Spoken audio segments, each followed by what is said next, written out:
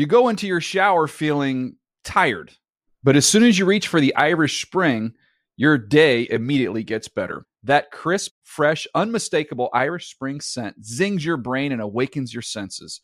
So when you finally emerge from the shower 37 minutes later, because you pay the water bill so you can stay in there as long as you want, you're ready to take on the day and smell great doing it. Irish Spring Body Wash and Bar Soap. Fresh, green, Irish. Shop now at a store near you. On the inside handoff, he looks around and he gets free to the end zone. What a play by Campanaro. Bell, he's going to switch back to the other side, and he's got a running lane. Bell cuts back and takes it to the end zone for the touchdown. Play action, and Vick guns it to the end zone, and it's the touchdown. And this kick is also wide left for the victory. For the first win of the year for the Ravens, and Tucker's kick is good. What a difference a kicker makes, Justin Tucker. With the game winner in Heinz Field, what a heartbreaker. Thursday Night Football. This is Greg Rosenthal. I'm here with Chris Wesseling. We're going to get it to all the Week 4 games in just a bit with the whole crew. Of course, Dan Hanzus and Mark Sessler coming up. But first, Wes, we got to talk about, I don't know if this was a classic, but it was a lot of fun to watch. And the Steelers had this game won about 6 different times. 2 missed field goals in the final 3 minutes of the game from Josh Scobie. Oh, my God. Who missed 2 field goals in the opener and an extra point in the second week of the season, and he's making $3.4 million guaranteed this year. He is? Yes. I did not They know acquired him for a 6th-round pick after they acquired Brandon Boykin for a 5th-round pick, and both have really gone to waste. And I don't think Josh Scobie's going to be on this team. I know they gave him a lot of money, but they couldn't trust him in overtime twice with 4th downs. Both times they put the ball in Michael Vick's hands. Both times Michael Vick failed, and Le'Veon Bell was the best player on the field, but didn't get his number called with the game on the line. Well, let's unpack it all, and let's start really with those 4th down play calls. The Steelers had so many chances to win the game in regulation. They were up 20-7. There was a key Joe Flacco 4th and 1 sneak of his own with just a few minutes left of regulation. At that point, everyone thought the game was over, but the Steelers couldn't close it out. There's no rule that you have to just set up a long field goal by Josh Scobie. So I do think, they gave the ball to Le'Veon Bell at times. They gave Mike Vick a chance to get key 1st downs at times, and he couldn't do it. But what do you think about the 4th down calls? A, going for it at all, and then Mike Vick on the sweep one play, and Mike Vick airmailing a pass to Antonio Brown on the other. Well, you have to go for it because you can't trust your kicker. Right. You even said before Scobie attempted the 4th quarter field goals, he's missing it. Yeah. You were confident he was missing I was saying they should go for it then. I thought you had a better chance of getting I think it was 4 yards or something like that, and winning the game on that play than you were with Scobie getting the kick, because you were going to still give the ball back to Baltimore. And we both believe that you put it in your own team's hands. You don't give the other team a chance to win. So you direct your own fate, and they failed twice. And they couldn't take advantage of a Ravens team that had 3 fumbles by their quarterback, the 4th down that you mentioned, and Sean Spence made a great play on a fake field goal. Forgot about that one. There were so many crazy plays. The Ravens had miscues, and the Steelers had miscues, both. But with 2 minutes left in the 4th quarter, the Steelers had a 99.82% chance of winning. The Ravens had a .18 chance of winning the game. You don't see that happen too often. I mean, it took the missed kick. It also took not picking up a 1st down, and it should be said, it also took Joe Flacco, who at one point in the game left the field after 4 straight incompletions. A 4th and 10 pass actually wasn't an incompletion, where he took a sack. And at that point of the game, like you're saying, right before the 2-minute warning, it felt like the Ravens season was over. It was 0-4. Flacco had an ugly interception, an ugly fumble, did not have any weapons on the field. Steve Smith was hurt. Even Michael Campanaro was hurt. Crockett Gilmore wasn't in this game. It looked absolutely. He was throwing to Darren Waller and Nick Boyle, who are 5th and 6th round rookies with a combined 2 receptions coming into the game. It looked absolutely over. And to Joe Flacco's credit, it was a bad game, but he still does deserve credit for his 25-yard throw to Kamar Aiken while he's getting hit on 3rd and long to help set up the game-tying field goal, because that's a big-time throw. And Flacco, he's come up with those throws in the past, and there's not a ton of quarterbacks who can make that throw. It takes a lot of arm strength, and he did it there, and that's why he's Joe Flacco. He's not the best quarterback in the world, but he can come up with those plays. It's not hyperbole to say that this saved the Ravens season. No. Only one team in history, the 1992 Chargers, has ever been 0-4 and made the playoffs. Oh, my gosh. So it's a season saver, and the Steelers were up 20-7 in the third quarter. First time since November of 1964 that they have given up a 13-point lead at home. And this is going to really hurt the Steelers. Vic said it was one of the toughest losses of his career. He said that the 4th down path to Antonio Brown is going to haunt him for a long time. I've heard people blame the play call there.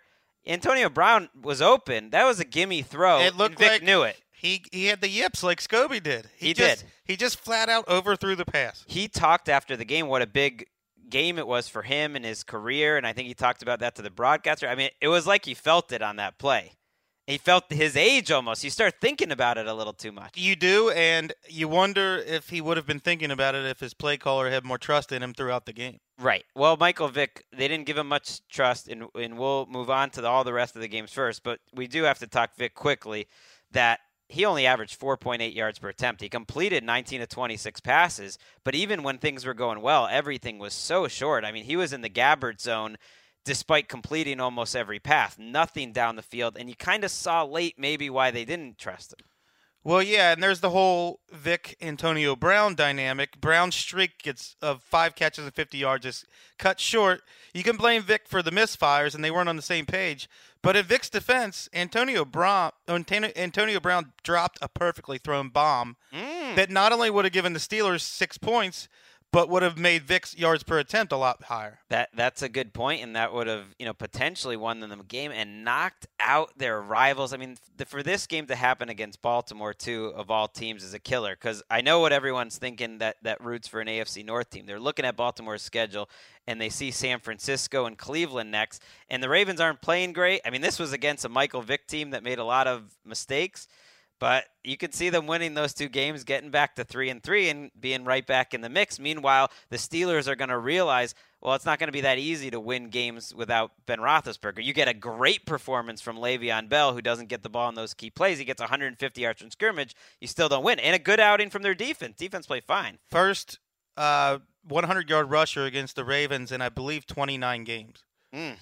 Le'Veon Bell was the best player on the field. The Steelers do have some young talent. Stephon Tuitt was great.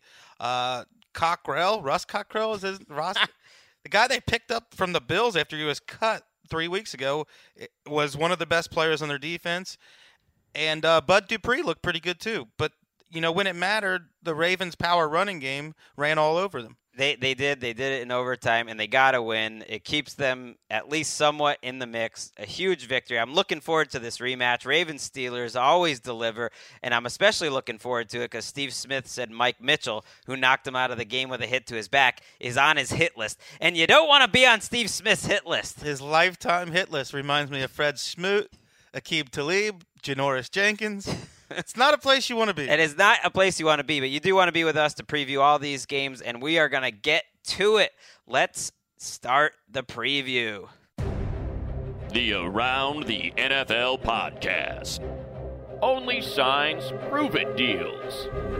Welcome back to another edition of the Around the NFL podcast. My name is Dan Hanses, and I'm joined by a room filled with heroes. Mark Sessler, Chris Wessling, and Greg Rosenthal. What's up, boys? Hey, Dan. Had a little short circuit to start the show. I like to clock the show with my iPhone, and I hadn't hit start immediately as the intro started, and then Greg was like, "Oh, I'll help you out." Hit reset instead of start. Whole thing blown up. Oh, okay, Dan. Great story. Greg is very into touching your personal property. I know it was an invasion of space, and which is usually okay, but then when you I blew it. Well, he's your boss. He can have anything he wants that is yours. Is that true? Yeah. Is that the rules of society? Anything that you think is yours, Greg has a right to. He's not like They made a movie about that with What about my Demi wife? Moore and Woody Harrelson. Sure. That was Your wife, sure. a decent proposal. I'm not comfortable with this arrangement. Well, do you want to have a job? I don't know if I want it at that That's level. not how companies work. Maybe He's where not- you're from, Mark. he's not king of the mongrels. He's One You of know how it works. one of Mark's like 300 jobs prior to this, someone gave him erroneous information that he's been I'm carrying standing by him it. ever since. This is the Thursday night, early Friday edition of the Around the NFL podcast. You just heard, I like to call them the B team, but let's face it, they're really an A team because they're so knowledgeable and well-spoken. Chris Wessling and Greg Rosenthal, they gave you the recap of the Thursday night football matchup between Mark. Tonight's game You got featured the Ravens and the Steelers. I Yes. can't wait to find out what they talked about 4 minutes ago. Yes, so that is covered. And let me tell you something. And Greg, you perhaps know this and perhaps don't. So I'm here to help you out. There are 32 teams. However, 2 teams, the Patriots and another team, have a bye, which means that there are only 30 teams. And you divide 30 by 2, 15 games this week. That's correct. I even know that the other team that's off, a potential team of ATL candidate back in the day, the Tennessee Titans. Almost Titans, but just that's a bummer that I couldn't even think who you were just then. But at the same time, you're a real team now. You could be the Jaguars. Or They are like fun who? to watch. They are. They are. They're a real football team. So yes, 15 games. We just talked about the Thursday night game, so we got 14 games to get to, and a lot of subplots. Listen, let's keep it real. Not the juiciest week. There will be better weeks in terms of matchups, but at the same time, we're also talking about NFL football, and that's fun. We like football, don't we, Wes? love it. Isn't this, though, like we don't see the matchup that makes us, drawn to week 4, but sometimes that's when the best stuff happens because it's these games that aren't on our radar, then they blow up and become something beautiful. Very true. And I suggest we have podcasts 3 times a week. The Sunday show, of course, after Sunday Night Football, we put that up. That's also on YouTube, so you can check that out. And we read those comments on iTunes, the review section on our last show, which was fun. Keep leaving comments and leaving the stars. It will lead to good things for all of us. And I'm not saying just the people in this room, everyone involved with the show. So let's get to it. I mean, that's why we're here, to talk about Week 4 of the National Football League. And, this is the first week of the NFL's International Series, as it's called. Mark, you were heading to London in a few weeks. With Connor Orr. With Connor Orr. And by the way, check out Connor Orr has a long form. And he got a vanity URL, which is pretty heavy. Wrote it on the stuff for a slide. guy I didn't even. This thing just got dropped out of midair. I barely out of nowhere. I barely knew about it. NFL.com/victims of prey. Birds of prey. That would be a much darker piece. Victims of prey. What? That's like What the name would of that like be a about? Dateline episode or something. Birds of prey. Keith Morrison, Victims of Prey. Yes, Birds of Prey. That reminds me of a really bad Live album. Remember the band Live? Yes, I did. The singer became a crazy religious guy in the late period of the band, and then he named an album Birds of Prey. Then he spelled became Brian P-R-A-Y. Hoyer. Basically, they look exactly the same. So, yes, the first game we're going to talk about is between my beloved New York Jets and the Miami Dolphins, who are in London. The Dolphins are the home team. And you know who else is in London? And let's get him on the line right now. Brandon McGinnis. It is his final show. We'll get to that later. We have Handsome Hank. He doesn't like to be called that. That's what he's known on as on the Damashek Show. We call him the notorious DOP, Henry Hodgson. What's up, buddy boy? Hey guys, how you doing? How you doing? What's going on in London? What time is it over there? It is 11 o'clock today. That's it. A warm ale, and I'm delighted to be speaking to you guys. All right, you're a little choppy there initially on the cell phone signal, and it gives us a little bit of pause about this entire segment. Let me give you some better reception. Okay. Listen, Well, this is how we do it. how has the reception been in London for these two teams? People getting Well played, Greg. excited about this AFC East battle. Are you excited as a Dolphins fan, Hank? Well, of course I'm excited, but the problem is that the teams haven't actually yet arrived here. So in past years, I think teams have come out for the entire week and they've stayed here and they kind of get used to it. But the Dolphins have Jets have decided to fly Thursday night, so they get in on Friday morning UK time. So there's a little less excitement, let's say, around it because they're just not here yet. There's a great piece in the New York Times today about all the things the Jets, all the different things they're doing to ensure the players are as comfortable as possible, including bringing their own toilet paper because apparently, and Hank, maybe you could speak to this, the toilet paper in England is very thin by nature. Yes or no? You know what, guys? I'm used to the Dave Damashek football program where we really stick to football.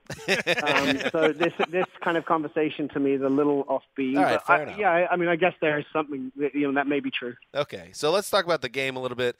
The Jets, of course, they were 2-0, and then they got beat by the Eagles at home.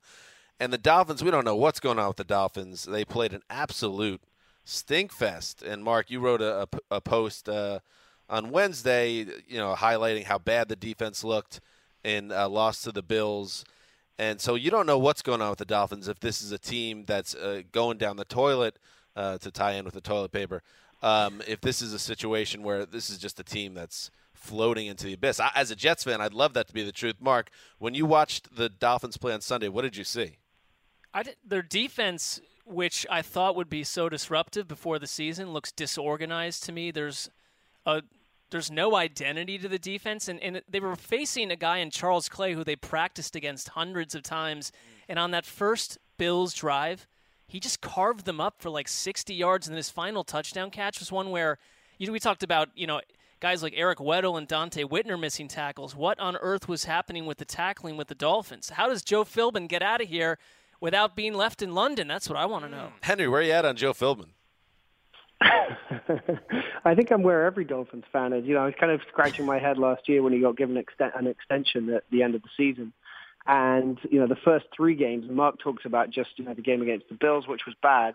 But I watched the win against the Redskins, which they really didn't look very good in either. And then obviously they lost to the Jags in week 2. And there's nothing about the team that suggests that they're going to turn a corner at any point. In fact, they always say that a team takes on the personality of their coach. And their coach has no personality. And so the team is kind of like just floating out there, really not good for anything. Yeah. I mean, go ahead, Greg. No, go. No, I just think as far as this game goes, this is a wide open game.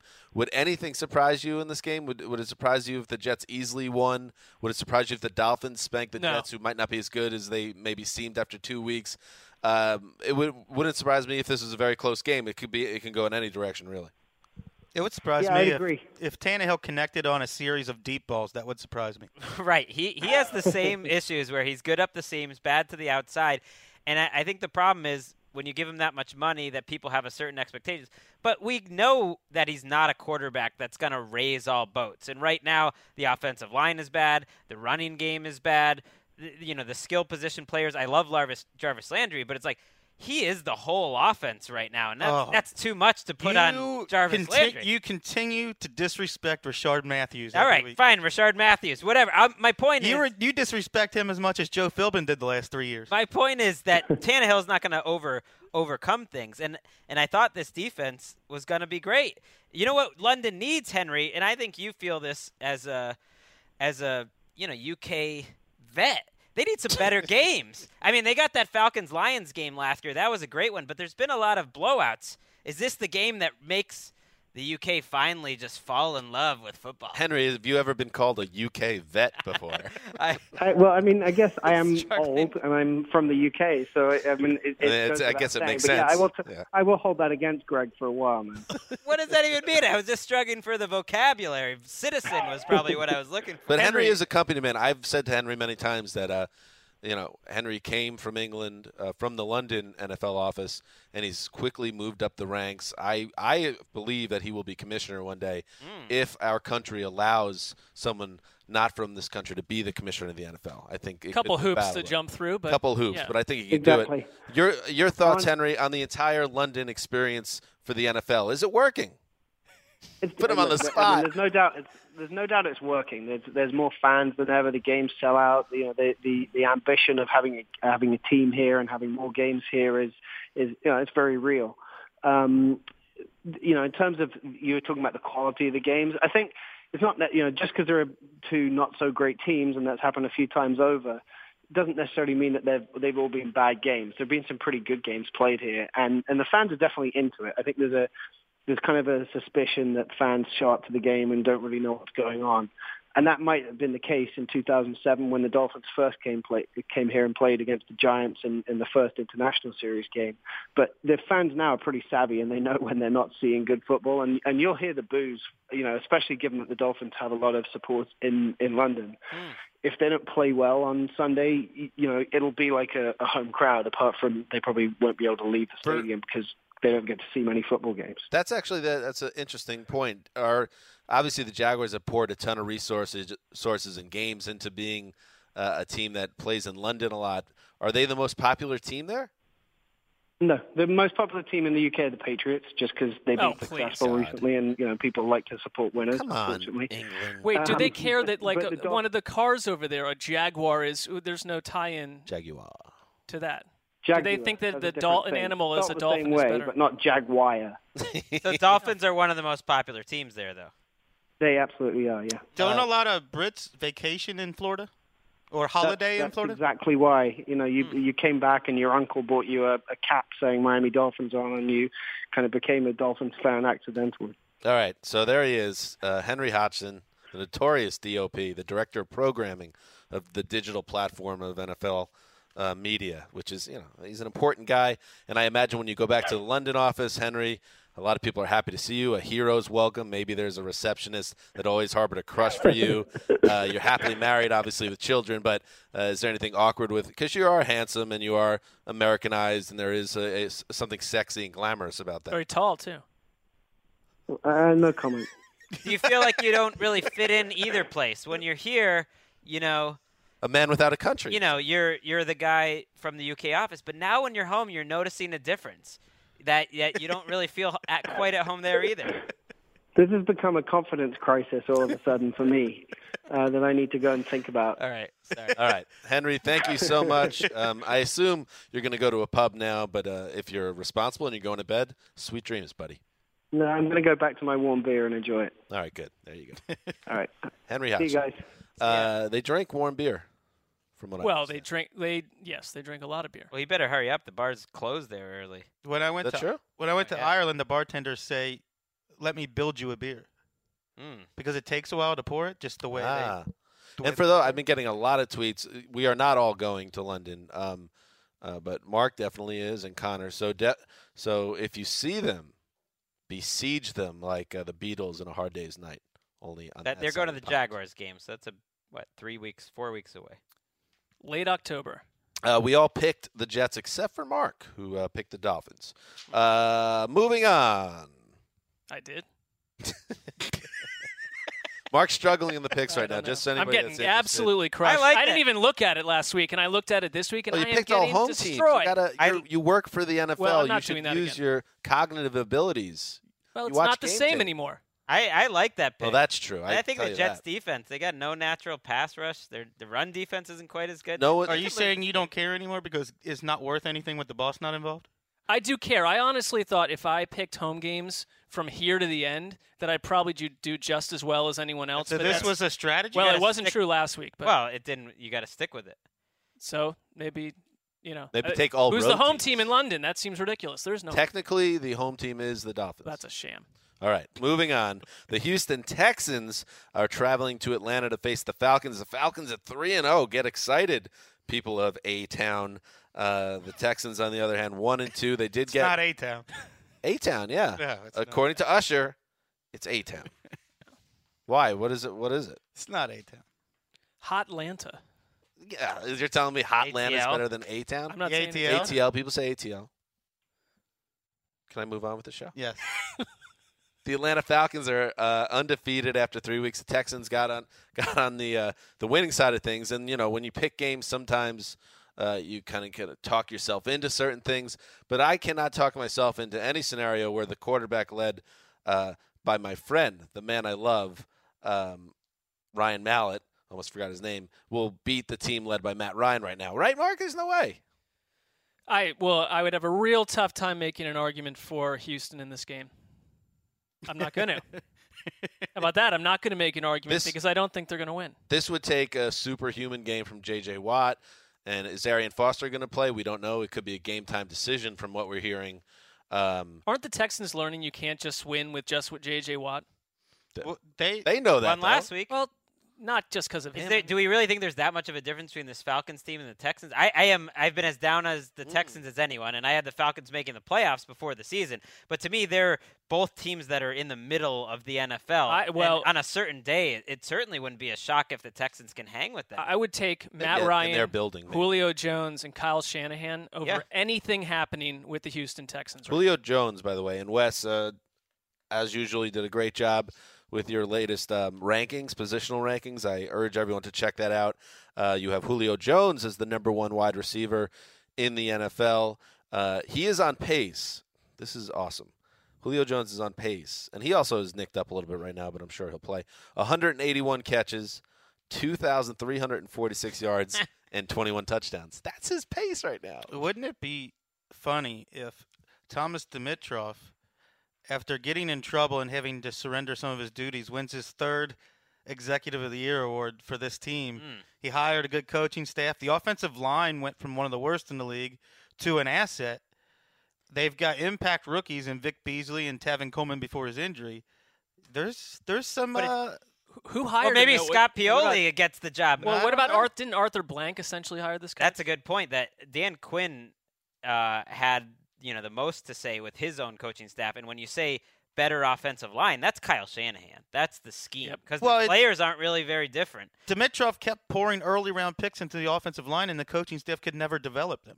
The former coaching staff. Well, that's what Shanahan's specialty, though. A lot of those guys aren't even there, and now they have a running back. And that was one of my big takeaways from last week was Devontae Freeman was awesome. I mean, he ran angry. He ran so hard, just like that sort of energy out of him. I was almost surprised to see how well For he such played. a small guy, he's physical in like a Darren Sproles kind of way. Yeah, even more, though. I mean, to the point where you can give him 25 carries in a game. We'll see if he holds up. 35 touches last week. He was outstanding. If you're getting him as a big time back, that offense is even more. One thing for the Texans, keep an eye on Jadeveon Clowney's turned into a player. He's making more of an impact every week. You really think this will be close potentially? All I'm saying is I don't think the Falcons are some huge favorites because they're 3-0 and the Texans are 1-2. To me, these are two teams in the kind of the middle of the NFL, and yeah, I think it'll be a good game. I agree. We all have the Falcons, but we shall see how close it is. Next up, the New York Giants. They got their first win of the season. Kind of an underwhelming victory over the Redskins at the Meadowlands. Now they travel to Orchard Park to face the Buffalo Bills. Rex Ryan's team, revitalized under old Rexy, really just bullied the Dolphins in Miami on Sunday. So they're at 2-1, one game behind the Pats. The Giants at 1-2. Mark, I'll start with you on this one. Your thoughts on the Bills right now? Where are you at with Tyrod Taylor through 3 games? Well, watching the game from last week, I think that the marriage between Taylor and Greg Roman has been ultra successful. And we can talk about Kyle Shanahan. That was a great hire that has changed that Falcons team. I feel the same way for Greg Roman in Buffalo. OC talk with Mark Sessler. Well, because this is what Rex Ryan never had. He never had a guy that's, you go do what you do, Rex Ryan, and let Greg Roman handle developing a mobile quarterback. Tyrod Taylor. But that's Rex Ryan's fault, to be clear. He handpicked those guys. He wanted Tony Sperano. You're not going to. I want someone who limits my offense. That season never happened. I'm not going to hold back on criticizing Rex Ryan. Right. I mean, I totally hear you. But bottom line, he did hire a good coordinator this time. Yes. I think it's working out. The Bills had 2 of the fastest guys on the field last week, and Sammy Watkins and Percy Harvin with the Next Gen Stats column that Wes does every week. 2 of the fastest dudes, and I think that they've got weapons on offense. We know about the defense, and they're great at home. They're a load to deal with. What surprises me in watching all 3 Bills games that Percy Harvin has been so much better than Sammy Watkins. Yeah. Harvin has been very good for the Bills this year. He's been easily their number 1 receiver. You know, it's funny from your rankings, Wes, that I saw Percy Harvin sneak into the honorable mention category, and I was very surprised to see that. But now I in understand. Darrell Bevell in Seattle, it was all this. Oh, we can't figure out how to use Percy Harvin. He's hard to put into an offense with a mobile quarterback and a ground game that's exactly what Buffalo is, and Greg is getting the job done. And they're hitting him on 3rd and longs. I mean, Taylor's been really impressive.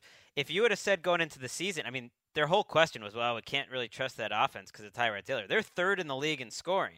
Some of that was catching up on the Patriots, but this was a Bills team that in the past could have never caught up in that type of matchup. I mean, they are one of the highest scoring teams in the league, and they've done it with virtually nothing from Sammy Watkins, very little from Robert Woods, and nothing from LeSean McCoy, too. And they're still scoring that many points. It's crazy. It's funny to look at the Giants. They pour money into Rashad Jennings. They pour money into Shane Vereen, and the best running back on the field in this game will be a 5th-round rookie for the Bills, Carlos Williams. Shady McCoy and Sammy Watkins both likely out of this game with injuries. Victor Cruz, who threw himself the return party about a month ago, re-injured or aggravated his calf injury at practice on Wednesday. He's out indefinitely. Who knows when we're going to see him? So both sides have injuries. And Wes, how about your boy ODB? He's kind of in the background a little bit of some wide receivers like A.J. Green and Julio Jones getting all the headlines. How about a nice 200-yard game from ODB, just to remind everyone that he is a transformational talent. I like the way you're thinking because the NFL somehow gifted Ronald Darby the Defensive Rookie of the Month award. He hasn't played as well as Marcus Peters. I don't know how that happened. That is a good combination. Gilmore, who's not fully healthy, and Darby, who has played well. I mean, that defense is great. When Jerry Hughes, talk about executive of the year, maybe give it to Doug Whaley. Think about the people that he's brought in. Carlos Williams, Percy Harvin. Jerry Hughes is looking like one of the best re-signings. These are all Rex Ryan moves. Whatever. Give it to Rex Ryan then. I'm saying their offseason is looking pretty good. Back from the brink. Richie Incognito, I hate to say it, is having another Rex Ryan move. Pretty big impact on that team. Yeah. We all picked the Bills bullish on Buffalo. Like what I did there? That was very smooth, Dan. It's a masterclass. Next up, the Oakland Raiders. Yeah, get excited, people that inhabit the black hole. You're 2-1, and now you get to go to Chicago to face the Bears, who might be the worst team in football or very close to it. Do we have to deal with Jimmy Clausen for another week? It looks like it. Jay Cutler says day-to-day, which is way earlier than anyone expected him to have a chance to play, but it looks like it. They punted 9 times, I believe, in 9 possessions last week. So 10 for 10. 10 for 10. The Raiders are in a great position to go 3-1. And we talked about this a little earlier in the week, Chris Wessling, that the Raiders are in a great position right here. Will they be able to capitalize on it?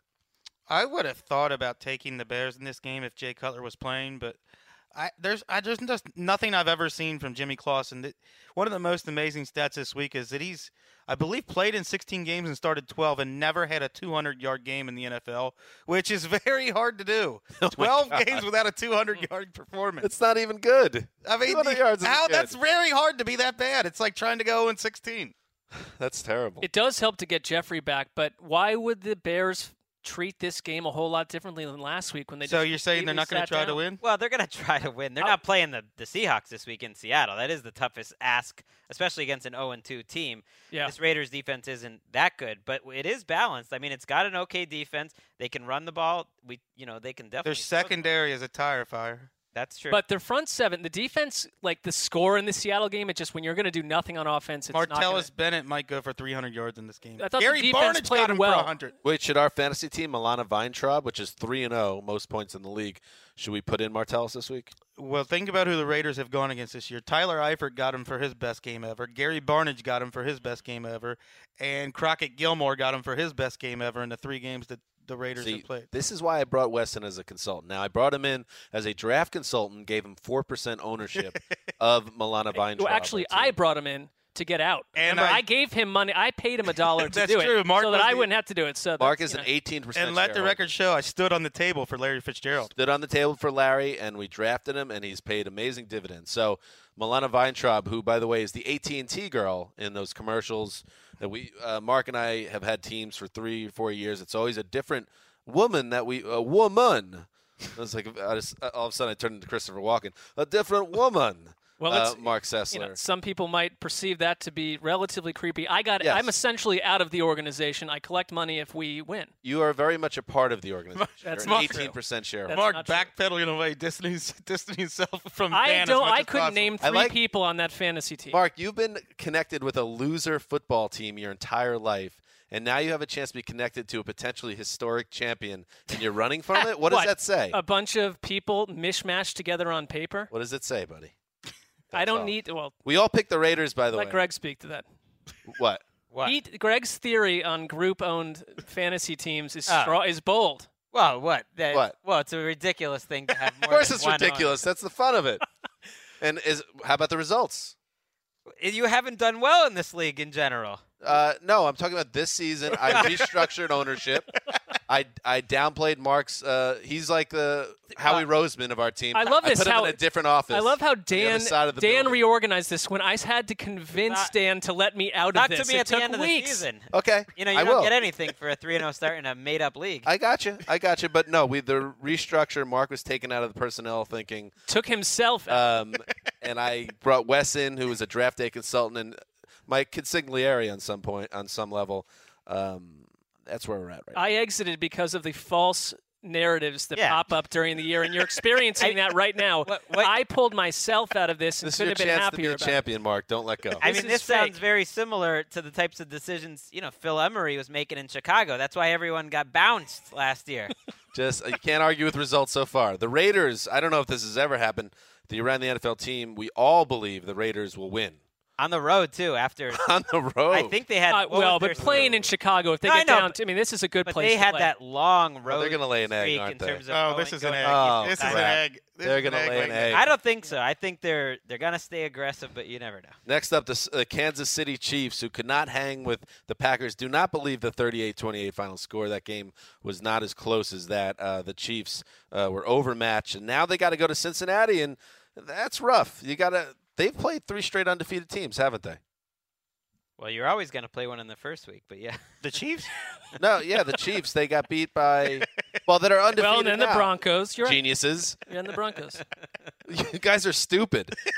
They've beaten the Broncos, I got it. the Packers, and now they've been beaten by the Broncos, Packers, and now the Bengals. Those teams are all undefeated.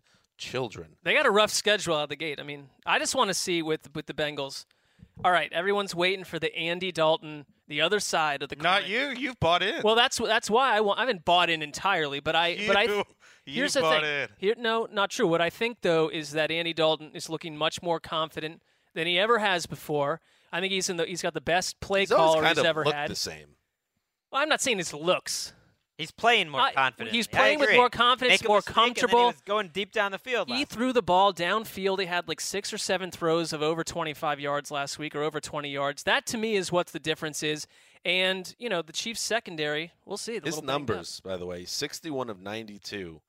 That's a 66.3 percentage completion, 866 yards, 9.4 yards average per completion, 8 touchdowns, just 1 pick, been sacked just once, and a 121 pass. But doesn't that mean last year's Dalton goes out and throws 4 interceptions and has people, melting? But we thought into that their last seats? week, you know what I mean? Right. Like Last year's Dalton didn't have Marvin Jones and Tyler Eifert. I mean, last week's Dalton had a fumble return for a touchdown and an interception in the end zone. People don't talk about it. But the difference But he was that came kept back. going, Right. kept throwing deep, and finished out the game unbelievably strong. I don't like what I saw from the Chiefs on Monday. I know they were in a very tough spot, but yeah, we talked about it a lot in our last show about the way the offense moved. I don't see them going on the road here and beating a very good Bengals team. Just can't see it. I like their defense. I think it's the toughest matchup Cincinnati's offense has had so far. But I don't know how they're going to score. The Bengals defense is playing really well, too. Geno Atkins is a different player. It's like they suddenly got Geno Atkins back, one of the best defensive tackles in the league. Pecco's making a lot of plays for him. The whole defensive line, they have a lot of players, and they just rotate them in and out. Everyone gave Mike Zimmer all the credit for that defensive line over the years, but it's really continued. It's a lot better right now. Leon Hall, too, who was, a candidate, some people believe, to get cut over the summer and maybe move to safety, has been their best cornerback. And Adam Jones is getting it done. He had a great game If last you had week. told me 10 years ago that Adam Jones would be one of the guys still left from that 2005 class, was it? I mean, and still going strong and playing well, no one would have believed it. Over under Andy Dalton is awarded a PFF score of greater than 0.08 for this game. Who knows? Who knows? Just roll the dice. Over. Pick anything out of a hat. Any number. You'll be just as likely. Question for the revolutionary fantasy minds in the room, Wes, Greg. What about Mark? What's up, Mark? How you doing? Glad to be here. Are you, about to walk out. if you are a Jeremy Hill fantasy owner, are you nervous that things have taken a turn that he will not be recovering from as a fantasy entity? Of course you are. Anytime your players aren't meeting the expectations you have for them, you have to be nervous. I'd buy low, though. I think he'd be a guy to take a shot on if someone wants to panic and trade him. My thing with He's Jeremy got Hill, huge ceiling. the thing with Jeremy Hill, though, before the season, I thought he was going to be inconsistent because he's going to be a back where they need to have a lead in order for him to put up huge. And they've 3-0, and he hasn't done much. Do we like him better in cold weather, though? Is Sure, Cincinnati goes from September into October and November? Interestingly, and Hill got benched for fumbling issues in week 2. They both have exactly 41 carries. Bernard averaging 5.7 yards a carry. Hill 3.0. We all have the. What do we have? We have the Bengals, except for Connor Orr. Connor is a real. I like maverick. Connor. He'll just do what he feels like. And he's having a nice season so far, 29-19. Is that something you wish you could do more often? What? Really, if you don't Picking care, games? why don't you get a little more, Well, didn't I get a little Hang some more onions. bizarre last week, picking all home teams? No, I going mean more like 4 and 15? onion hanging rather than just picking the home teams. Well, if I stink up the joint again, I'm going to have to start getting wild. And that's how you really go down the tubes. Yeah, I've been there. So this could Tough. be a record-setting, ugly campaign on my part, and I'm going to have to shut down emotionally. All right, next up, as we continue to roll through the early games on Sunday, the Jacksonville Jaguars. They are heading to Indianapolis to face the Colts. Here's the biggest thing you need to know about this game is that Andrew Luck, for the second straight day on Thursday, was limited in practice with a right shoulder injury. He suffered in Sunday's 35-33 win over the Titans. Everyone's downplaying it. Luck says he's definitely playing. Pagano says he has, quote, and this is kind of a weird thing to say, supreme confidence that Luck will play on Sunday. But at the same time, he's been a bystander at practice for 2 days, and shoulders are no joke, Greg.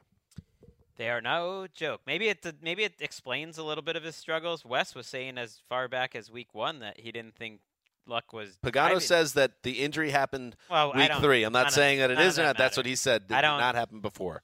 Well, they're going to say that because he just is on the injury report now. But coaches always admit to the fact that they lie about their quarterback's health once they get to the offseason, or it comes out that they've been lying. So maybe that helps explain it. The biggest problem Andrew Luck has had, though, has been poor decisions in his offensive line. It hasn't been arm strength. It's been him really last week against Tennessee, for instance. I thought he played a really solid game overall. He just made 2 really bad decisions on those interceptions. Well, he's holding the ball too long, too. And I do think he's been throwing the ball with less authority going back to the first game of the year.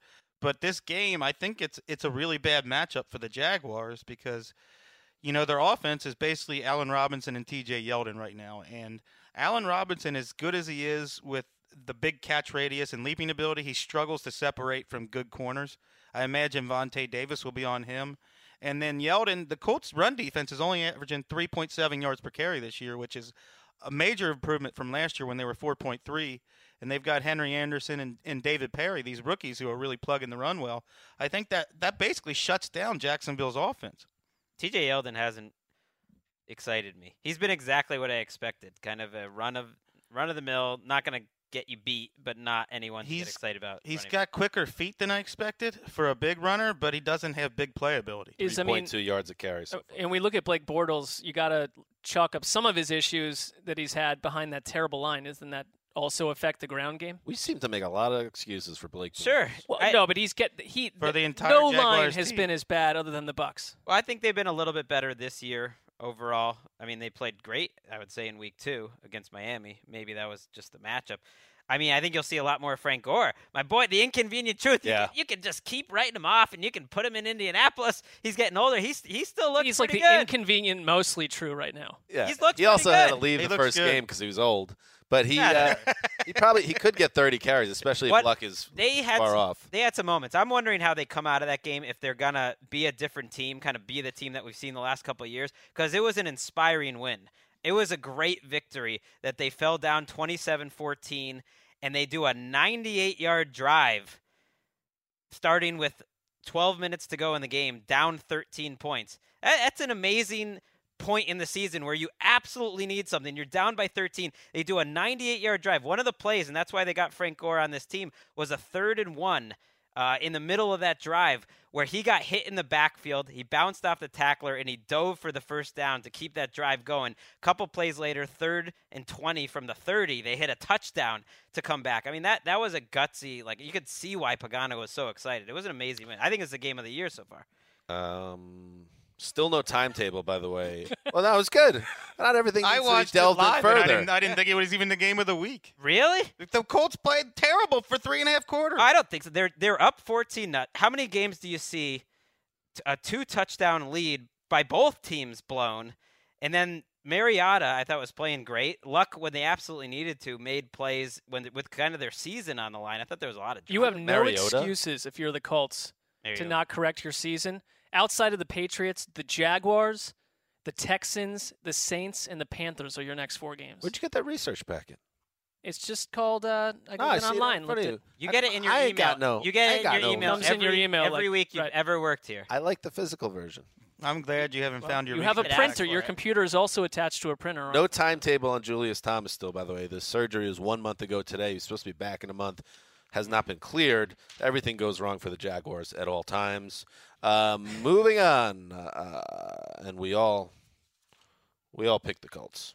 Moving on, the Carolina Panthers are 3-0, another undefeated team, and now they get to play the Bucs on the road. Tampa Bay is 1-2, so this is a game where you would think the Panthers are again, Greg Rosenthal, in good position to continue to build on what's been a very nice start for a team that has won 2 straight division titles and is gunning for 3. It's crazy how every week it feels like they're in one of the worst games of the week. How does that keep happening? I guess that's a good thing, though. If you're the Panthers, you keep winning.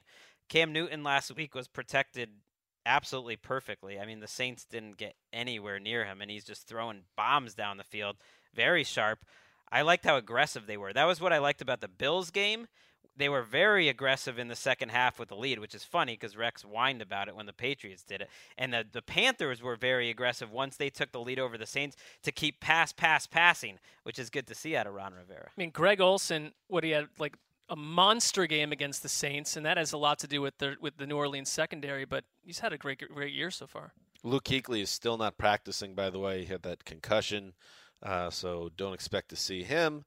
And Jared Allen will make his Panthers debut in this game. Did you guys notice anything different with Cam's throwing motion? No, but I'm not a scout. I mean, I never get into all that. They spent all offseason talking about his footwork, and I've noticed no difference there. But his deep ball is now being thrown sidearmed with a hump on it. What? He's throwing sidearms for his deep balls, The and old it's sidearm hump. It seems to me like it's giving him a lot more touch. He's not just trying to throw bullets 40 yards downfield. He's throwing sidearms, and it's got a little bit of a hump Is on it helping with the chronic overthrows? It is. It's absolutely helping him add some timing to these passes where he's throwing the ball up and letting his receivers He's run watching under the some ball. old Bernie Kosar. So you're saying these off-season stories that we wrote are not totally useless? No, what I'm saying is they talked about his footwork, and it's got nothing to do with his footwork. It's all arm angle. It's sidearmed. He's throwing the ball sidearmed on deep passes. He had just about a perfect game last week. That was the best I've seen him throw deep, probably in his career. They barely had the ball in the first half. The Saints executed their game plan perfectly, just kept it away from the Panthers to the point that the Panthers had to score every time they got the ball, and they basically did. They scored, I think, 5 of their first 7 possessions. Remember the pass down the seam to Greg Olsen where he throws it right over the defender? Olsen gets it with one hand. It's perfect ball placement, and that's something he couldn't do with his old throwing motion. We all took the Panthers in that game. Moving on, the Philadelphia Eagles finally got in the win column against the Jets, and now they head to Washington to face the Redskins. So let's see what we have here. DeMarco Murray, a full participant in practice on Thursday. He had that hamstring issue, so you could put him back in the backfield, see what they figure out how to do. And, I wrote a post today, Thursday, about Chip Kelly, who was asked in a press conference what happened to all the big plays and explosive plays, I think was the wording. And Kelly said the reason why, because the Eagles led the NFL in explosive plays in 2013. And then overall, over the first 2 years that he was the coach, they led the league in that category. This year, they are 24th, I believe. And he gave kind of a answer that made sense, but at the same time was a little underwhelming. He said, well, it's because now teams play us differently on defense. They play us, the cornerbacks and safeties, they play off 10 yards on us, so they've taken that away from us, so we have to react to the way they play us. You also don't have Deshaun Jackson. Yes, right? And there's no Deshaun Jackson, and there's no LaShawn McCoy for the big running plays. But to my response to that is, well, listen, and I joke around like, oh, you're the genius, Chip Kelly, but if you really are this offensive mastermind, isn't there a way to manipulate defenses and take advantage of them giving you too much space underneath? Something's not adding up with that answer. That's his reputation is not just that he has this offensive system. It's that he adjusts to what people are doing against him, and he's always thinking of new ways to beat defenses. And unless you're saddled with Sam Bradford, who his numbers when he throws beyond 10 yards are abysmal. Well, that was my first thought when I heard this, the story that Dan wrote, that he's just protecting his quarterback. I mean, that's why you're not going to get a fully honest answer. I mean, Bradford is – I don't know what happened to the dude we saw in the preseason. That was a very small sample size. He threw 10 passes that really made That's fair. And also, we talk about it all the time in the preseason. The literally defenses 10. Don't really but he looked defense. great, though. It was more about where he was putting the ball. Right, but it was just 10 passes. Right. It's fair. I wonder, coming off that last game, more about Sam Bradford than I did the week before. Because the week before seemed so crazy bad that it was a fluke. But Bradford was terrible against the Jets. I mean, he was the worst. Ryan Fitzpatrick was better in that game, and Ryan Fitzpatrick was not good. Bradford was not accurate at all. I know the box score would have looked better if the running backs had caught a couple passes. You mentioned that, Dan, and that's true. But for the most part, out of the 25 whatever passes it was, he was off target on almost all of them. And some easy throws, too. I think it's very possible that this game is my game of the week because I think the Redskins can come out of this clearly as the better team of these two. Well, I was going to say, there was a lot of positive Redskins talk going into Thursday night, and they did not play a good game at all. Thursday night games are weird, but you're right. They didn't show up. Does that take away any of the confidence that was building within this room about how good the Redskins can be? Sure. I mean, I thought their Week 2 game was the most complete game I've seen maybe any team play this year. They thoroughly outclassed the Rams. And then they come back the next week, and Kirk Cousins looked like he doesn't have enough arm strength to throw a touchdown. I feel the same about Kirk Cousins that I've always felt, which is I have very little faith. I think he's a poor man's Dalton, where he's going to have a total stinker every 3 weeks, but he's not even as good as Dalton on a week-to-week basis. Yeah, I mean, the Redskins, for me, it can't come down to Kirk Cousins throwing the ball 35 times. It has to be what we did see against the Rams, which was Matt Jones, Alfred Morris, 1-2 punch that's going to beat you up, and both lines dominated that game. That's not what happened against the Giants, so that's concerning. Mark and Wes both took the Redskins in this game. The rest of the crew... That's not good news for Wes. Greg. Took the Eagles. All right, it's that time of the show. He sits in between Wes and the old Zeuser. He is the host of the Around the NFL TV show. He is the great Andrew Siciliano. Welcome back to the show, Andrew. Happy to be here, guys. Back up. You call yourself the great Zeuser? The old Zeuser. The old Zeuser. That's what. How long, Andrew, did it take for you to start speaking about yourself in the third person? As a gigantic mythological god. It hasn't happened yet. I'll let you know if and when it does. Okay. Listen, let's stay on topic. Andrew is here, and we love to have Andrew here. And he actually 5 days a week, the Around the NFL TV show. At what time? Because I always get it wrong. Stop, Dan. I You always got to get know it. it by now. I got 6 o'clock I got every day Eastern. tweets last week about this that you couldn't remember. 2 o'clock. 2 o'clock on Thursdays Eastern on game day, because Thursday is game day on the NFL Network. Every other day, Monday, Tuesday, Wednesday, Friday, it is at 6 p.m. normal time. See, I get tripped up by the time zones. 6 p.m. normal. So do I. Or Eastern, as they call it. Gotcha. Uh-huh. And on today's show, on Thursday's show, you had Seahawks star Michael Bennett. Yes. Nice conversation with him, from what I understand. One of my favorite knuckleheads in all of football. And I mean that in a very endearing way. He is awesome. A, he's good at football. B, he showed up to start the interview with an arm full of trophies. He gave himself a trophy of some kind for beating his brother. So he's the best brother, and he wanted Martellus to see it. You know, they shut out the Bears last week. And then he had like 5 Emmys that local Emmys, I guess, that he took out of the cabinet in the building in Seattle that the Seahawks had for local coverage or something, like, hey, local TV. So he had, honestly, we have a shot of it somewhere, an armful of Emmys, and that's how he came on the air with all the trophies. You are aware that Michael Bennett and the old Zeus are a little bit of a fractured past. How do you anger that guy? Well, talk to him after he just lost the Super Bowl. Super Bowl Sunday. He was on the riser. I asked him a perfectly normal question about, what was the vibe, the shock after the Butler interception, and his response. And listeners of the show know this, so I don't like to talk about it, but I will bring it up again. His response was about as big as a surprise as when your wife first saw your fill in the blank. And then he added, I don't remember. because it's small. Oh yeah. He then offered the clarification because it's small. That's awesome. I thought I find him to be classless. I've told him at Moses Fred that's a horrible Twitter handle. He certainly hit you below the belt. Quite literally. Yes. And I'm waiting for the apology. Martellus or Michael? I'm not even sure. Michael. It's Michael. And at the end of our interview today, because he was did he talk about your junk? He Probably did not. He was cracking me up, and I said Funny to him, guy. Michael, please don't ever change. And he said goodbye by saying, I'm always smiling. I'm in America. I'm black, and I'm rich. So I love that guy. Isn't he cute? I love that guy. He's got that apology to Dan in his Twitter drafts folder. It's coming eventually. If they make the He Super has no Bowl. idea who you are. The Zeuser has If they make the Super Bowl. the Zeuser has a long memory. And yes, don't forget things. He has no clue you exist. I am coming after him.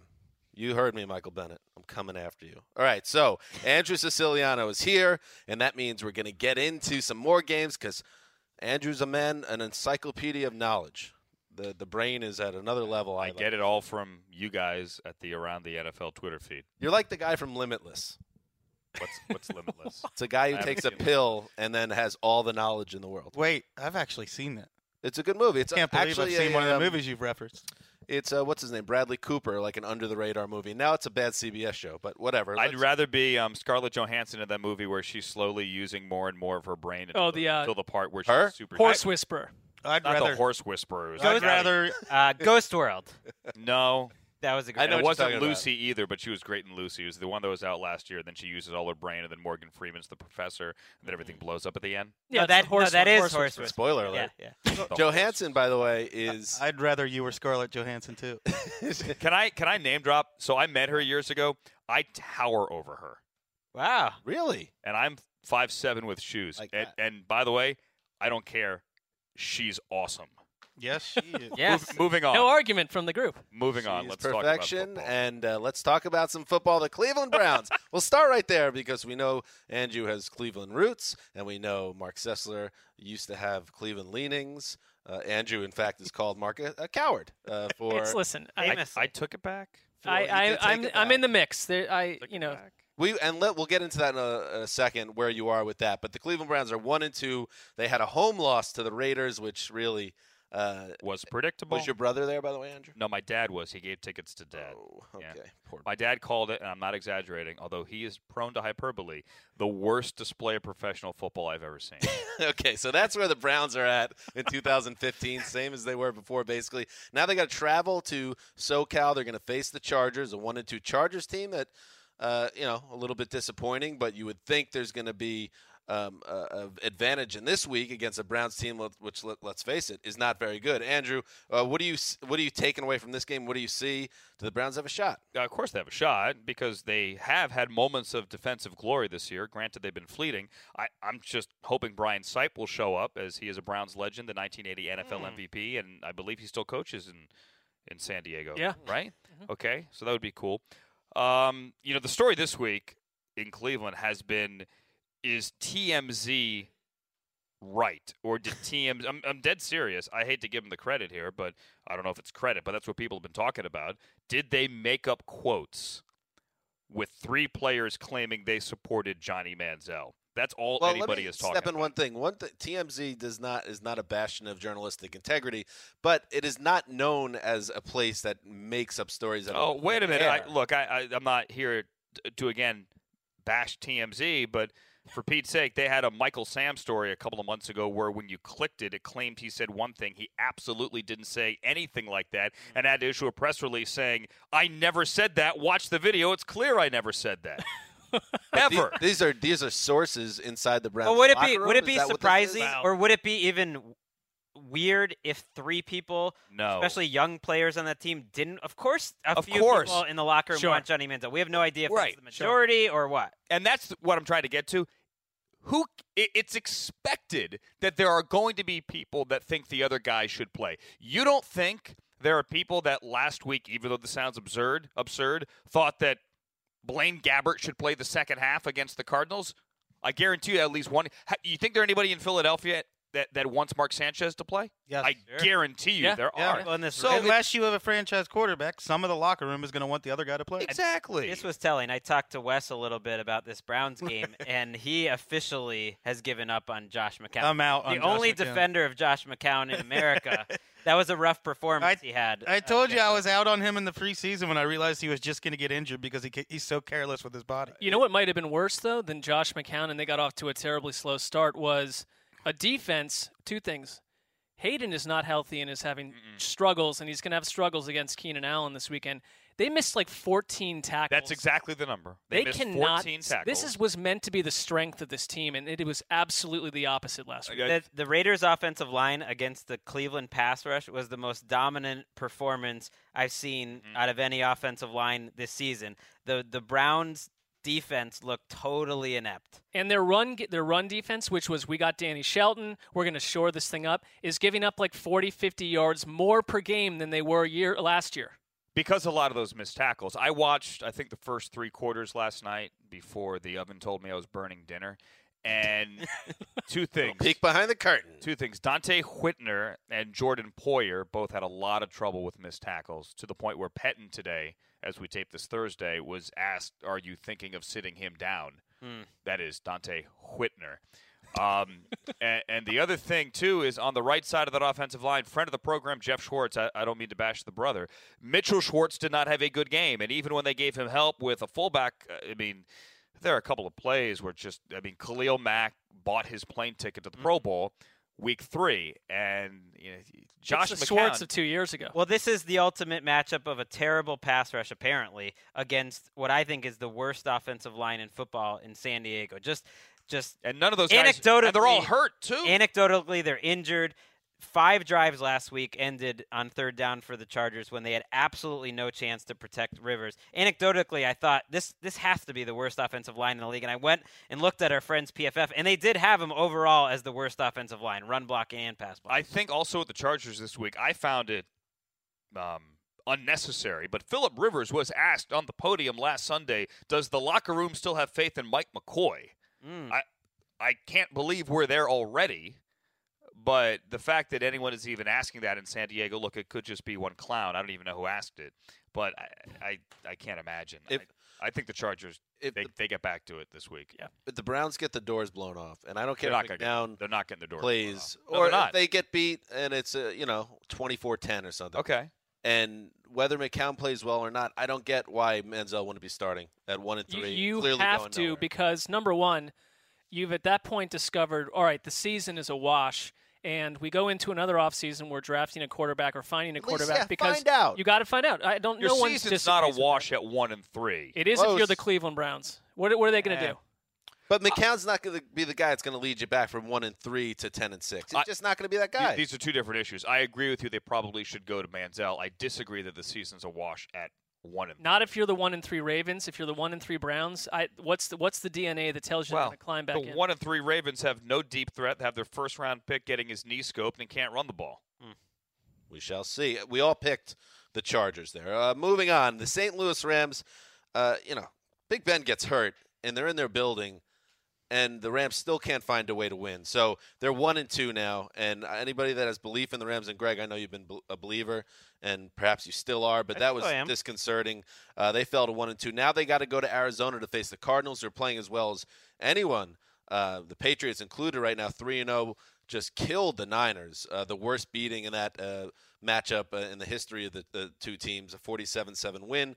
So now the Rams have to put up on a big spot on the road. And Wes and Greg, if you believe in the Rams, they got to do something here. They got to put up a fight, and it'd be nice to see them win a game. Yeah, I'm fascinated to see this game because it's a great matchup, at least when the Cardinals are on the field.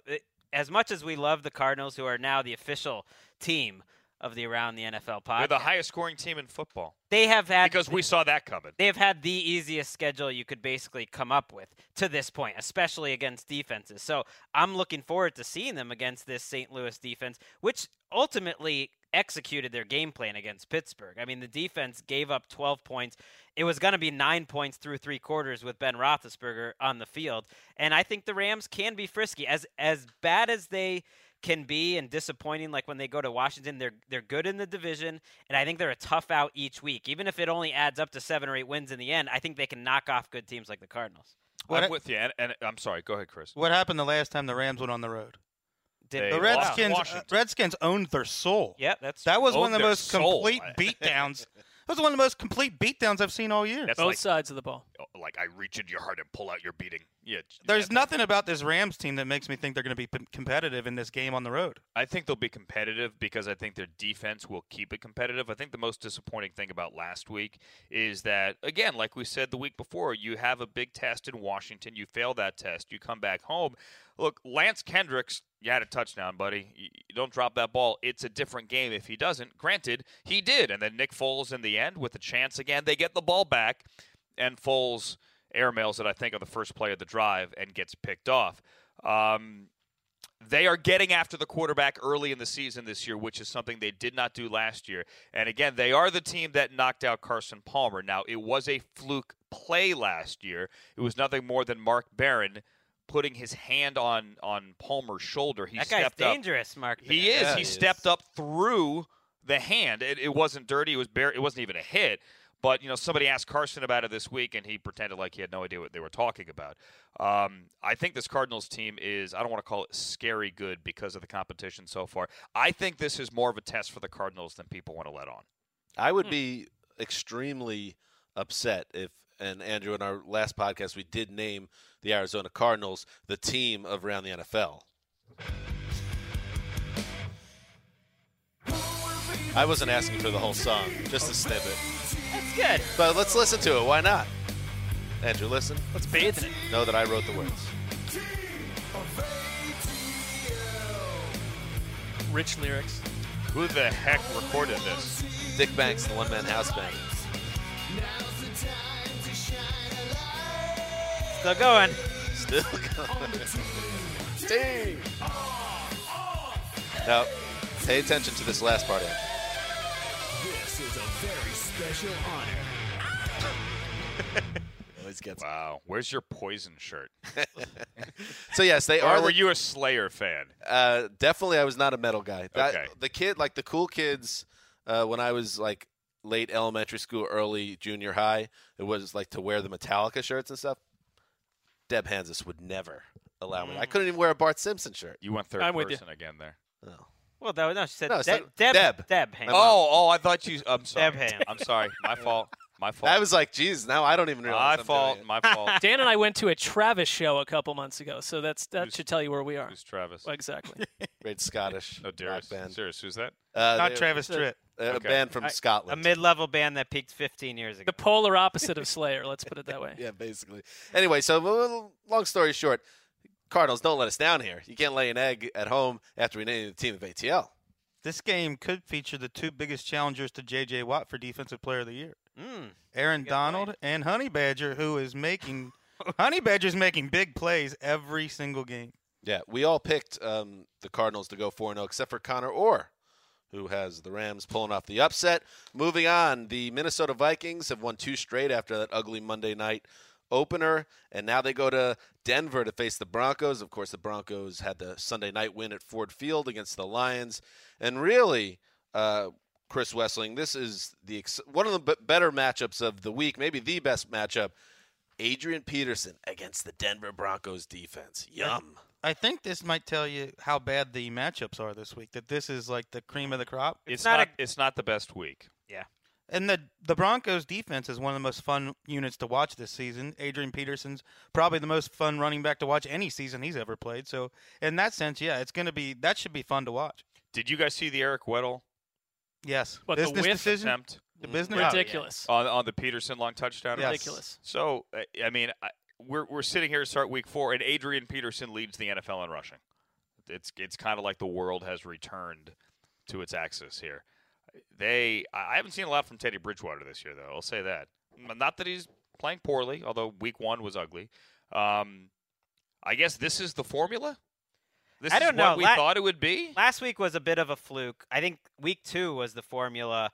Teddy Bridgewater played a great game, but he only had to throw the ball 18 times. Which is the formula. Yeah. And Why not, right? The crazy thing with Peterson is Chad Greenway said before last week's game, that was the first time that Adrian Peterson looked like Peterson in practice. So he was serviceable even in week 2. He said after that game he started to look like Adrian Peterson again. Then he rips off this big game, and you start thinking, well, that makes sense. Like, this has been his preseason, essentially, the first couple weeks of the season. He's just getting into gear now after not playing for a year. You know what's crazy is, so with, I think he's at 290 is his rushing number through 3 games, so less than 100 a game. He is actually on pace to have a better season than his 2,000-yard season. That makes no sense. He went nuts in the second half. Yeah, makes no sense. What happened to your boy Charles Johnson, man? He is really struggling. Well, right he's now. not healthy right now. Right, but even before. Well, you're he's right. helping. I don't know. As a Well, passing game in general. I think that the team is different than it was last year. Last year, they, when Charles Johnson played more down the stretch, they scored, what was it, 10 more points a game or something? Their offense was more centered around what they had to do. It's not. I think we talked about what the formula is, and it's not Charles Johnson. Here's the problem, though. If you're going to get out of the NFC, a very good NFC, at least a top-heavy NFC, you cannot just lean on Adrian Peterson to save the day. Teddy Bridgewater has to take the lead. You need guys like Charles Johnson to step up. It's just not good enough to just have Peterson. It's not going to work. 2 things. Number 1, remember when Mike Wallace played for the Vikings? Oh, yeah. Yeah. I don't. Okay. Number 2, number 2 is I don't think anyone saw this as a 2-team division. But it has now turned into a 2-team division. I thought it was going to be one of the better divisions in football. I didn't think the Bears were any good. It's a good point. But it's a 2-team division now. Yeah, and I think Minnesota has the pieces. They've been quiet, but this is a tough game for Denver. Peyton Manning made progress last week, but this is a great test for that offensive line and him getting the ball out quickly. I know it was because they were playing the Chargers in part, but that's one of the better defensive lines in the league. Anthony Barr's coming off his best game as a pro. Everson Griffin's playing well. Linval Joseph, Sharif Floyd. They have a lot of just players there, and I think it's going to be a tough game for Denver to move the ball. We have all picked the Broncos to win the game. A little surprised. I am too. But I guess that defense and an improving Peyton Manning carries the day. Do you see it the same way, Andrew? In Minnesota, yes? In Denver. In Denver. In Denver. Then, yes, we have all picked the Denver Broncos to win this game. That's what happened there. Yes. All right. So, again, this is Andrew Siciliano, the host of the Around the NFL TV show. He's going to leave us in a second. But before he goes, we want to talk to Andrew. And, gentlemen, we're all going to talk about this a little at the back end of the show. But since we have Andrew here, the NFL is beginning its annual trip to jolly old England. 10th straight year. Jeff Darlington got that trip. How about that? Did you put in for it? I did not. I put in years ago. It never worked. I was trying to take TA there. Said Kara Henderson and I could go there. We'd fly home on Friday. I'd go do Red Zone. She could stay and have fun. I never got it. But this year, Jeff Darlington, he took his tight suits to a place where they take tight suits. Share some of your other career frustrations, Andrew. No. I'm not frustrated. I went to London this summer. I saw Wimbledon. It was great. Yeah. Andrew also did the Olympic coverage. This guy is professional. But here's the question now. Here he is. Professional journo. Favorite cultural export from England? Ooh. Andrew Siciliano. All right. I like Bond. I'm a big Bond fan. Awesome. On the literary side, you can't argue with Dickens or Sherlock Holmes, certainly. There's plenty of music. Can I go Monty Python, though? Or Monty Python? Sure. as we call it. Absolutely. And the Flying Circus. I'm a huge Python fan. Saw Spam-A-Lot of the Hollywood Bowl a couple of weeks ago. Fantastic. So, and here is some Monty Python right here. It's always look at the bright side of life. Let's give it a little listen.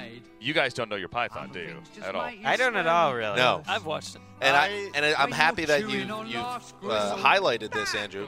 Tell me what made Monty Python great. Because it's absurd.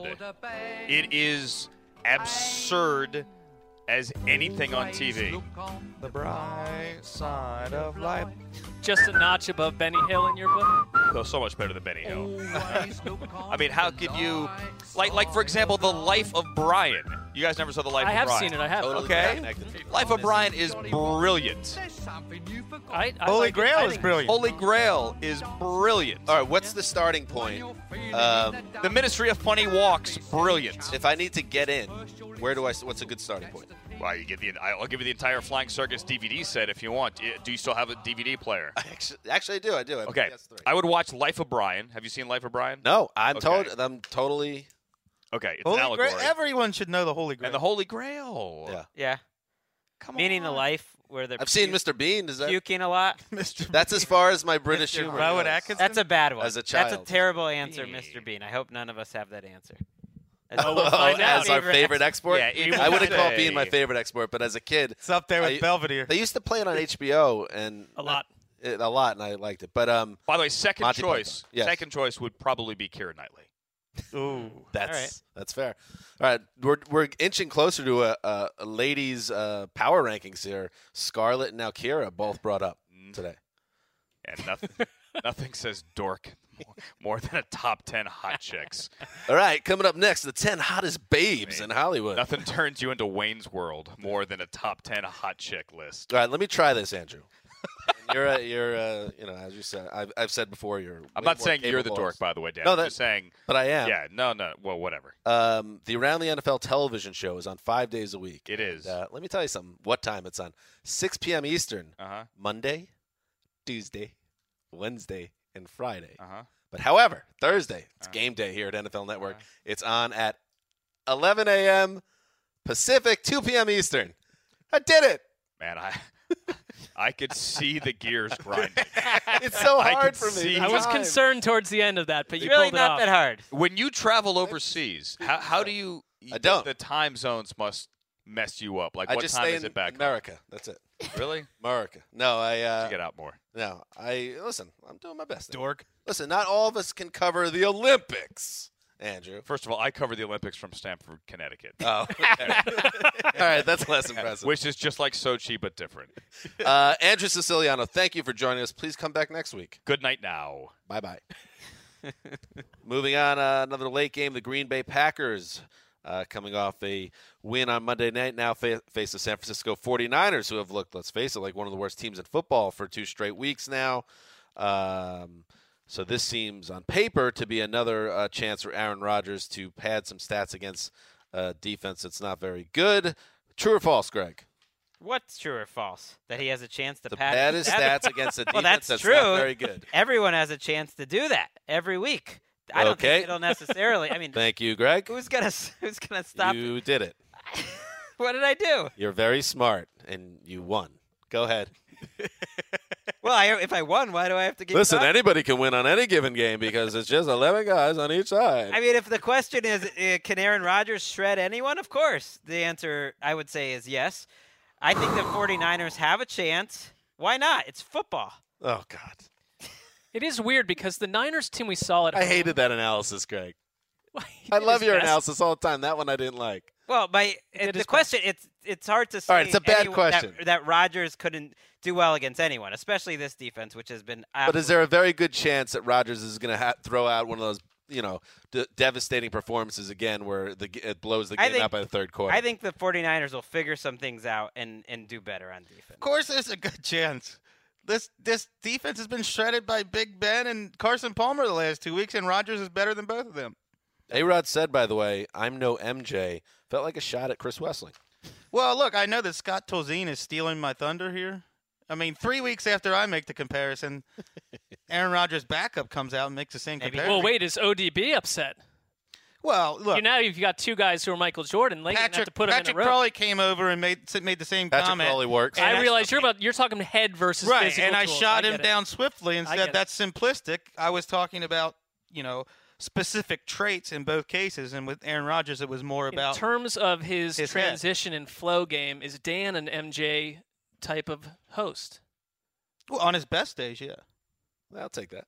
That's good. Mark, I see you as like an MJ, but like the baseball MJ. Yeah, all right, that's fair. Well, I like that. He was You compared relaxed. me to Craig Elo earlier in the week. You're more like the That's true. 45. That was jersey MJ just saying, I'm getting Craig out of it. I'm just going to experience life. And that's what makes him one of the more fascinating athletes that he went and did that. So My I'll take that as a analysis- compliment. My analysis like what you did earlier there. in this game was Luke Longley. Judd got rings, I think. Judd Bushler. We all got the Packers. Anybody takes the – I'm not even checking. If anyone took the Niners, they're fired. I've got clearance from Roger Goodell. I'm glad I didn't pick home teams this week. The Dallas Cowboys, with Brandon Weeden, lost their first game of the year to the Falcons last week. Now they face the Saints. And a couple things here. Drew Brees, he resumed throwing. His status is unclear for Week 4. Again, he's speaking optimistically, but we don't know if we're going to see Drew Brees. And then a little bit of trade news, gentlemen. I'm going to give it my best. The Saints acquired tight end Michael U'Manui. Got it? Close. That was like humana. What is it? I think it's U'Manawinui. Humanawanui. Humanauanui. I thought it was U'u. But it was interesting who they got in exchange for him. Saints that gave up Akeem Hicks, a defensive end, and I believe Hicks was essentially their first pick in the Bounty Gate Fallout draft. And he had a good rookie year and looked like a very promising player, and then kind of fell out. Oh, he's going to be Apple. awesome with the Patriots. I think it. He Well, probably I know, will. Dan, your comment right away when you saw this trade went down is enough with the Patriots. What is this, their 8th trade How of the many year? trades have they made I in the past? kind of No limit think on it's- trades? It's kind of fascinating, though. And Great. it's like Connor it's Orr's operating out of their front office, just wheeling and dealing, doing whatever he needs to do. Then trade for Griff Whalen and make him the face of the franchise. I'd love that. Maybe it's a little, Bill Belichick. He knows this Tom Brady thing is going to end soon. We gotta do whatever we can to try to win right now. And the Sizzler. Maybe. I doubt it. Yeah, get off the schneid, New England. We used to have hero picks before Greg ruined it, and you picked the Cowboys to win this game. Absolutely. Defend what used to be a hero. Brandon Weeden is going to throw 4 touchdowns. That was my bold prediction. I could be very wrong, but they will still win because I just look at the Saints' defense, and the Saints they've lost their last 6 at home. The Cowboys have won their last 10 on the road. Throw all that out, I think the Cowboys are just a better team. How is that a hero pick? I mean, I guess I don't know. That's just fluky. Drew Brees, if he does, I'm assuming Drew Brees does not play. That I think is the safer guess. And Luke McCown, I know he played pretty well last week, but he's saddled with the worst defense in the league. And the Cowboys' offense looked. And- I always pick Hold against Brandon on. Weeden. Everyone's going out of their way to say Brandon Weeden didn't look that bad last week. Didn't he throw a pick six? And It wasn't a pick six, but it was did they return that? I think it led directly to a touchdown at the He very didn't least. look as bad as Brandon Weeden It has led to looked. And their offense shut down totally in the second half because the Falcons knew that the Cowboys weren't going to do anything but throw it to the running back. No, it's all about the offensive line, who gave Brandon Weeden great protection and gave Joseph Randle, who, by the way, is just trashing your boy Darren McFadden. Are you ready to wave the white flag Well, on that guess one? what? Hold though? on. Kristen Michael, first team reps That's this true. week. Well, it's week 4. It's You're about changing time. who you're backing now. But Darren I already McFadden has thrown a touchdown pass more recently than Luke McCown. I think So is MJD. if the Cowboys' offensive line is as good as we've said it is, it can dominate and win a game against a lousy Saints defense who got nowhere near. It's the Cam better Newton football last The week. Falcons just showed the blueprint for how to shut down a Brandon Weeden offense when they did it the third and fourth quarters last week. Well, then end the What season. was that? I'm sure they were trying to win the game in the first. That half, was too. line up all your defenders 10 yards from the line of scrimmage and dare Weeden to throw past it. Which takes us now to the Monday night game, the Detroit Lions. Oh, poor Detroit. 0-3. Already really basically done now. Now they got to go to Seattle in prime time to face the Seattle Seahawks at CenturyLink Field. This is a very, very tough spot, Mark Sessler, for a Lions team. Let's face it, if they don't win, their season's all but over, and they just drew a tough spot with the schedule. It's not poor Detroit. It's poor football fans because this is the second week in a row that we have to watch this Lions team in primetime. And But this was supposed to be a good thing. Sure, And but now how it's high not. should we get about a Matthew Stafford-led team ever again? We shouldn't have before this season, but there is a lot of talent, and they're not making the most of it. It's in Seattle. And Seattle, by the way, this game, again, should not be close. This is the Seahawks team we thought they were. We don't know if we'll see Marshawn Lynch in this game. He's I'm not sure that matters with the way that the rookie played. Thomas Fantastic. Rawls He might looked be able better to than step Lynch. in and do damage himself. This is not. It's a different Detroit defense, a different defensive line without Sue. Another move, just like DeMarco Murray. Nobody won that. It doesn't look like anyone's winning the Sue move either, Lions or Dolphins so far. Greg, can you make a case for the Lions shocking the football Greg can make a case for anything. world? Yes. No, but I don't mind seeing them in prime time. Compare the Chiefs back-to-back weeks. I had a problem with that. The Lions, even at 0-3, are more interesting to me than a lot of teams out there because of Calvin Johnson, because of Golden Tate, because of Amir Abdullah. I think they can give the Seahawks a game here. They at least have the firepower to get it together for a week. They have been very consistent, though. They've looked about like the same team each week, which is concerning when that team is like a C-, D+ type of team. How about Patcher, by the way? Pick the Lions, bless his heart. An injury Interesting. could save the Lions from themselves. Joique Bell, who would have to triple his yards per carry average to reach Trent Richardson status. Oh, my God. He averages 1.1 yards per carry. When's the last time you saw something like that? I can't think of a year where Murray. Bell is not a star running back on any level. He's a plotter, but where so many lead backs have gotten out of the gate to disastrous starts. And Marshawn Lynch, I wouldn't say has had a disastrous start, but It's not been good. Has not had a good one, and he might not be playing in this game. We still haven't seen the 2015 Seahawks like exactly what they are. Mostly because last week they were playing Jimmy Clausen, and the first couple of weeks they weren't so great. Didn't have Cam Chancellor. Like this is a chance for us to see it. And this might be it. This could be the Seahawks juggernaut coming out party. All right, those are the previews. Preview of Week 4. All right. Now, before we go, we talked about, with Andrew when he was here, favorite cultural export from England. And be good to go around the horn here. I'm curious. We'll start with you, Mark Sessler. Your favorite cultural export? Well, I lived there when I was a kid, so Yes, a lot we've of the heard stuff that. that I remember is not really How old were you? exports. By the way, Mark Age brings 3 up to that 6. he spent time in England more than Greg brought up that he gave to charity. Well, no, my point is that my I fondest. brought that up twice. Once to tell you it was happening, and then one more time. and I'm just going to say my fondest memories of England happened. They aren't things that I'm buying off shelves, but I will say this: the British Office, because I love the American Office too, and I'm done with the debate of which one's better. But the British Office laid out the groundwork and the skeleton for what the American show struggled with for a season or two, and then they got on their own pace. But the British one got it done in 2 seasons, saying we're going to do 2 6-episode seasons and a special. We can tell a story that quickly. We don't need to bleed everything dry for 8 years. I can wake up one morning and go, oh, I don't feel like working today. Can I just stay in bed? Oh, I don't know. Better ask the boss. David, can I stay in bed all day? Yes, you can, David. Both me. That's not me in bed with another bloke called David.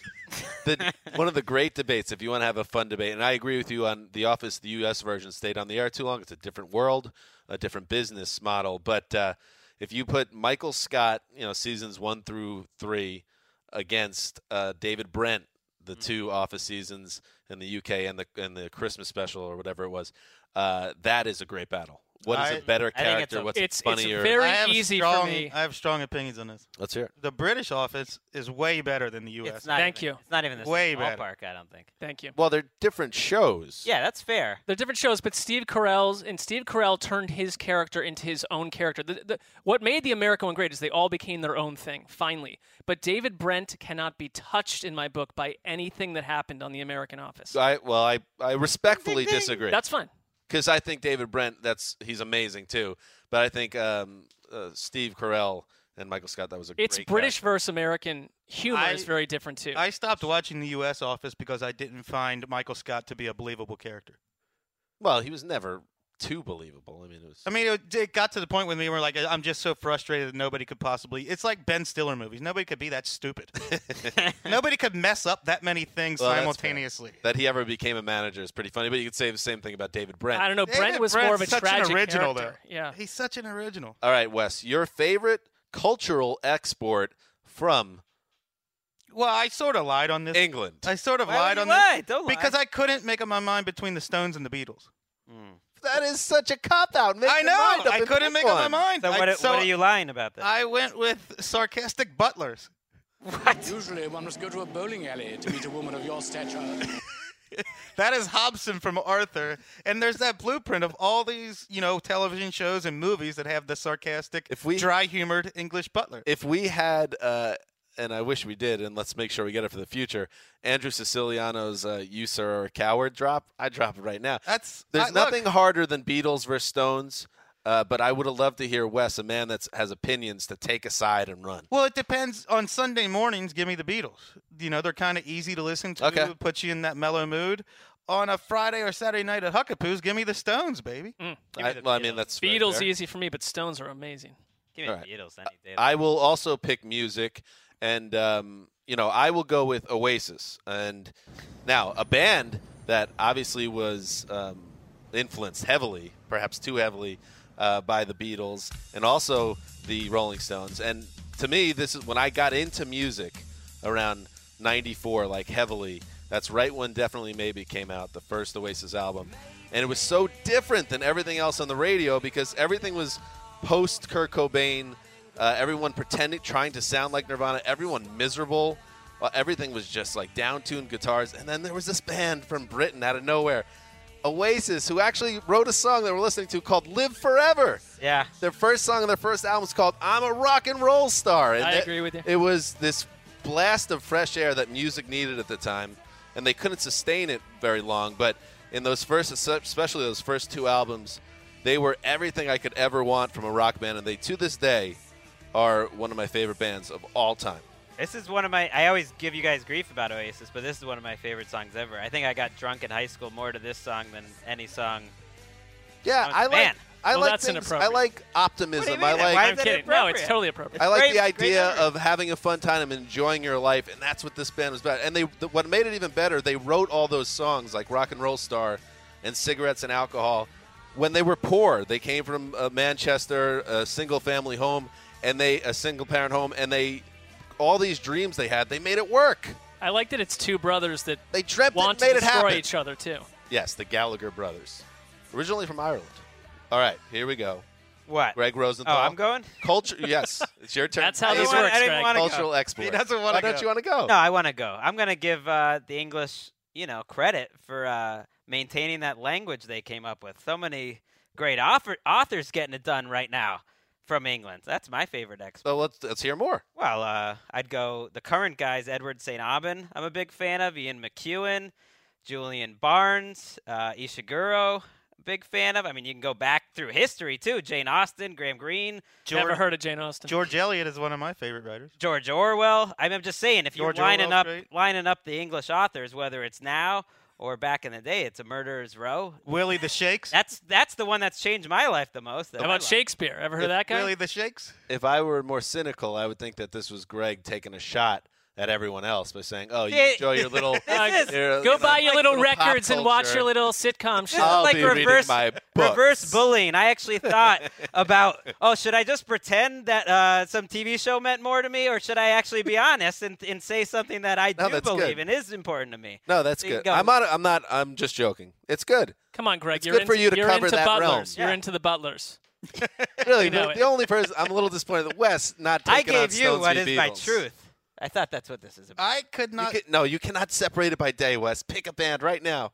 Come on. The Beatles were slightly better, Of course. but I I agree. enjoy Of listening course. to the Stones Of more. course. I love the Stones and the Beatles, but if I had to pick one, it'd probably be the Beatles. Before my 30th birthday, I would have been a blowout, and the Beatles would have won easily. But the older I get, the more I appreciate the Stones. All right, let's turn our attention now Civility. behind the glass. His name is Brendan McGuinness, and we call him the Irishman. And today is his last day. That is correct. Brandon's last day. It is also our friend Sully, Sean Sullivan's last day. Two of the great soldiers behind the glass, TD's Army, I like to call it. Brandon, your final day, your thoughts right now. I'm happy that I made it up to soldier because I used to be henchman. So I'm feeling pretty good. But I was just listening to you guys, and I'm thinking I'm just basically lame duck president right now. It's just you guys were just going, doing your thing. I started off as a substitute teacher, letting you guys do your thing. And you know what? I was like, I'm just going to let them have their fun today. I like that. I mean, listen, you would have been welcome to be in the conversation. But the Patriots are on a bye, so. Oh, the Patriots are on a bye. But we wish you the best of luck, both you and Sully, and you guys did such great work. So I thought before we leave today, maybe you deserve a little song. A little serenade, all right. I will remember you. Will you remember me? Don't let your life pass you by. Weep not for the man. They got the light. They're holding up their iPhone lights. That is, you could keep the music playing while that could be our play out music as an honor of you, Brandon.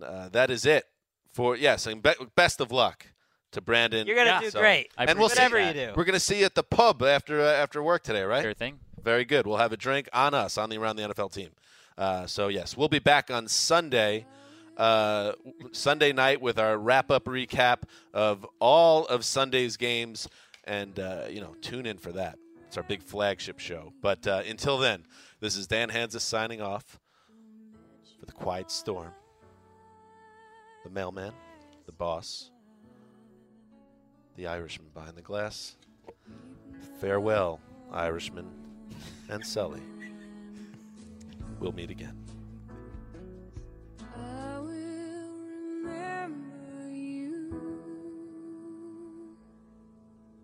Will you remember me? Don't let your life pass you by. Weep not for the man. You go into your shower feeling tired, but as soon as you reach for the Irish Spring, your day immediately gets better. That crisp, fresh, unmistakable Irish Spring scent zings your brain and awakens your senses. So when you finally emerge from the shower 37 minutes later, because you pay the water bill so you can stay in there as long as you want, you're ready to take on the day and smell great doing it. Irish Spring Body Wash and Bar Soap. Fresh, green, Irish. Shop now at a store near you.